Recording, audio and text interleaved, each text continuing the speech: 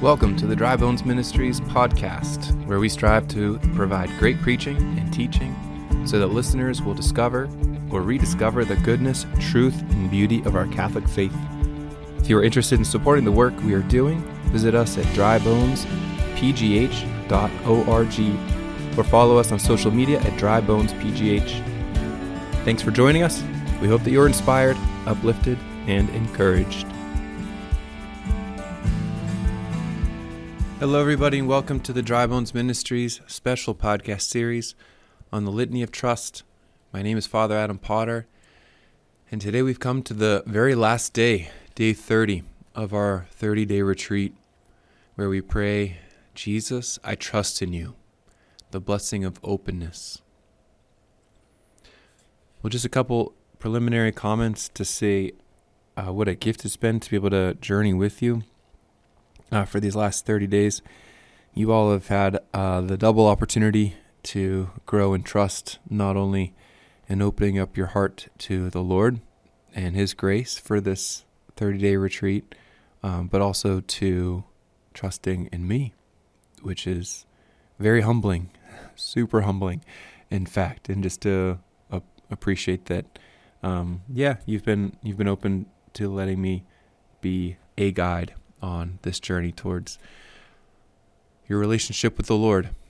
And as with any relationship, it's impossible to have any depth or authenticity without trust. And so I'm honored to have been your guide and to come with you this far. I want to encourage you to finish strong, as I've been saying. To make a good confession, to find a mass, to really enter in wholeheartedly with confidence, That's the important disposition of confidence and openness of what the Lord wants to do in you. As you've been so generous with Him, how much more generous does He want to be with you? We say the Lord is never outdone in generosity, and hardly we give Him an opportunity to really be generous. So how about now? And then afterwards to find a place, a quiet time in front of an image or altar or even the Blessed Sacrament itself, and to really pray this litany of trust that you've come to be very familiar with, I would imagine, over these last 30 days, and to pray it, asking for the grace to completely entrust yourself to the Lord, holding nothing back. And at that point, you trust and give it to Him, and to allow Him to work out your own salvation in His own ways and all the hidden ways that He desires to really transform you. So I think this last podcast will be a short one, but to appreciate the real blessing of openness. It's the idea of maybe the new wineskin. It's the old wineskin that when is filled with new wine will stretch and burst. But it's the new wineskin that actually has the ability to stretch and to expand, to receive the new wine and to be its authentic basin. And the Lord, I imagine, if you've been going through this with an openness, has been expanding your heart along the way, and maybe in some difficult ways, painful ways, maybe in some enlightening ways, and to really appreciate all the ways that in His mercy He just carves out more and more of that junk that is in our hearts that keep Him from having more room to be poured in. And so in a way, as we come to the end, we come to this place where He desires just to pour His life, His love, His truth, and His mercy into our hearts, and that we might have the grace of being open. I so appreciate that the way Sister Faustina ends this retreat is bringing us to the cross, that the place Jesus meets us most intimately is on the cross. And it's there that we're invited with our Blessed Mother, with John the Beloved, to be open. Be open, that with the foundation of trust, we're open to the Lord being victorious, the Lord surprising us, the Lord having more to give, and the blood and water to pour forth and to fill us and to cleanse us. And that, why does he want to meet us at the cross? Well, it's at the cross where the ultimate victory is won, and it's there that the floodgates of grace are opened wide. And it's there through these floodgates that we have access to the blessed life, the Beatitudes. And so in this last paragraph on page 191, she says this: the invitation of the Beatitudes is to live by allowing the pierced places of our hearts to be the place of encounter with Jesus in his wealth of infinite mercy. While we will suffer in this life, we will learn, we can trust, because we find a love that makes us whole, whatever we've been through. We see our pierced heart as a doorway to receiving a wider share of his heart, becoming a vessel of that love for others. Living the Beatitudes is in fact the flowing out of God's love through us to the world.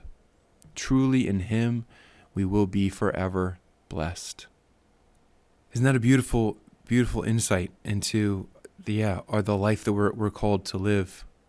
I remember someone describing this as an insight into the way that Michelangelo, the Renaissance painter, sculptor, depicted the Pietà of our Blessed Mother holding Jesus after he has been crucified, taken down from the cross, is now laying in her arms.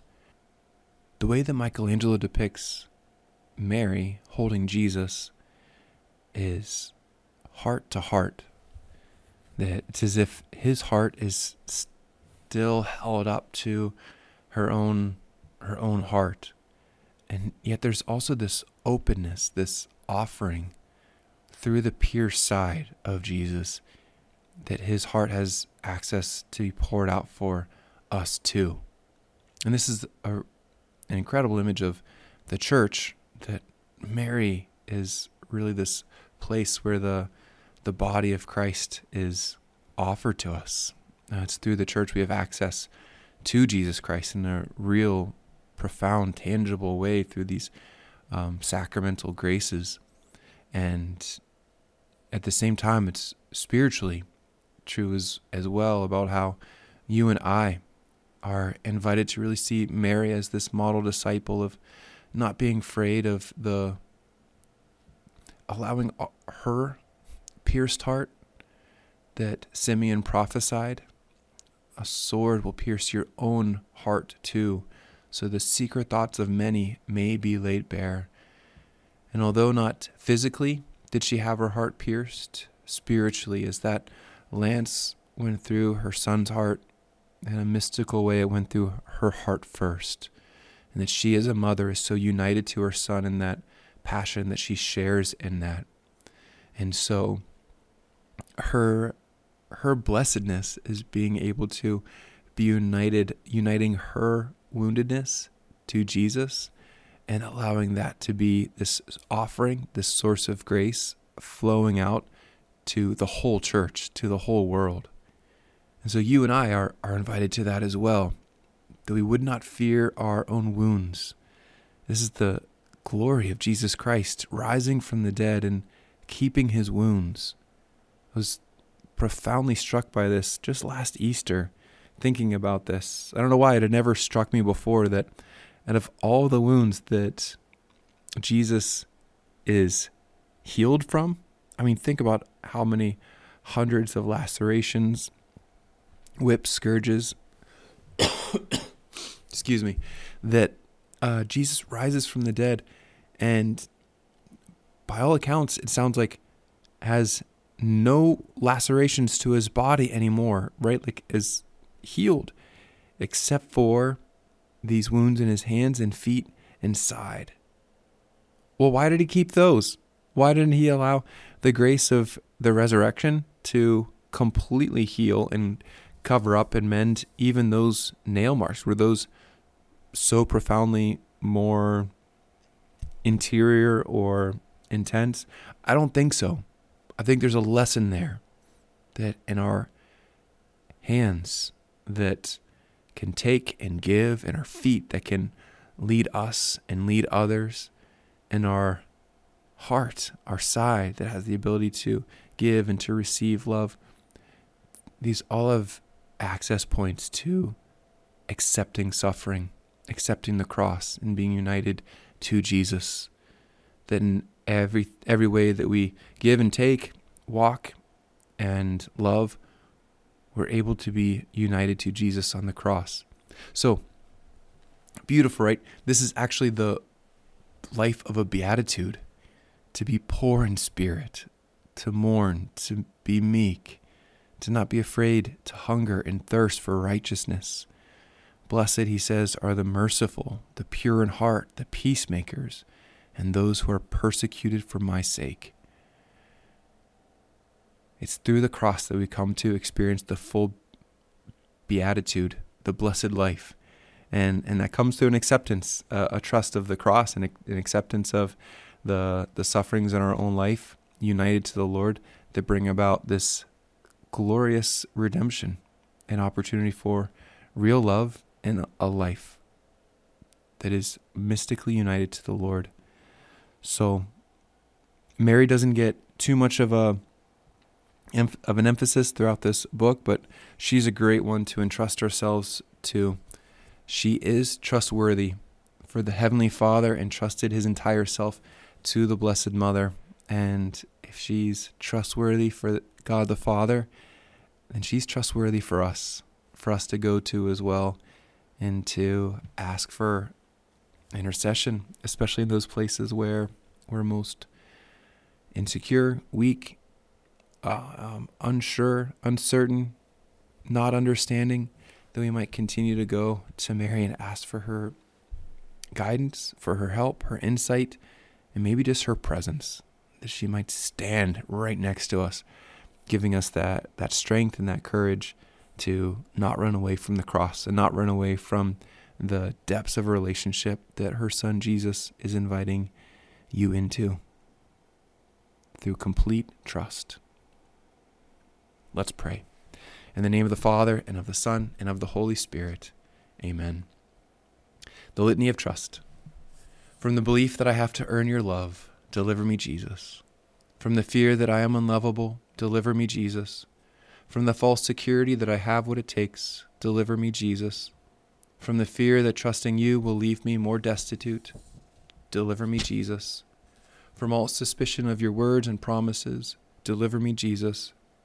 From the rebellion against childlike dependency on you, deliver me, Jesus. From refusals and reluctances in accepting your will, deliver me, Jesus. From anxiety about the future, deliver me, Jesus. From resentment or excessive preoccupation with the past, deliver me, Jesus. From restless self-seeking in the present moment, deliver me, Jesus. From disbelief in your love and presence, deliver me, Jesus. From the fear of being asked to give more than I have, deliver me, Jesus. From the belief that my life has no meaning or worth, deliver me, Jesus. From the fear of what love demands, deliver me, Jesus. From discouragement, deliver me, Jesus. That you are continually holding me, sustaining me, loving me. Jesus, I trust in you. That your love goes deeper than my sins and failings and transforms me. Jesus, I trust in you. That not knowing what tomorrow brings is an invitation to lean on you. Jesus, I trust in you. That you are with me in my suffering. Jesus, I trust in you. That my suffering, united to your own, will bear fruit in this life and the next. Jesus, I trust in you. That you will not leave me orphan. That you are present in your church. Jesus, I trust in you. That your plan is better than anything else. Jesus, I trust in you. That you always hear me, and in your goodness always respond to me. Jesus, I trust in you. That you give me the grace to accept forgiveness and to forgive others. Jesus, I trust in you. That you give me all the grace I need for what is asked. Jesus, I trust in you. That my life is a gift. Jesus, I trust in you. That you will teach me to trust you. Jesus, I trust in you. That you are my Lord and my God. Jesus, I trust in you. That I am your beloved one. Jesus, I trust in you. Amen. In the name of the Father, and of the Son, and of the Holy Spirit. Amen. Thank you for joining us for this episode. To learn more about Dry Bones Ministries events and initiatives, and to support this podcast, go to drybonespgh.org. Thanks, and God bless you.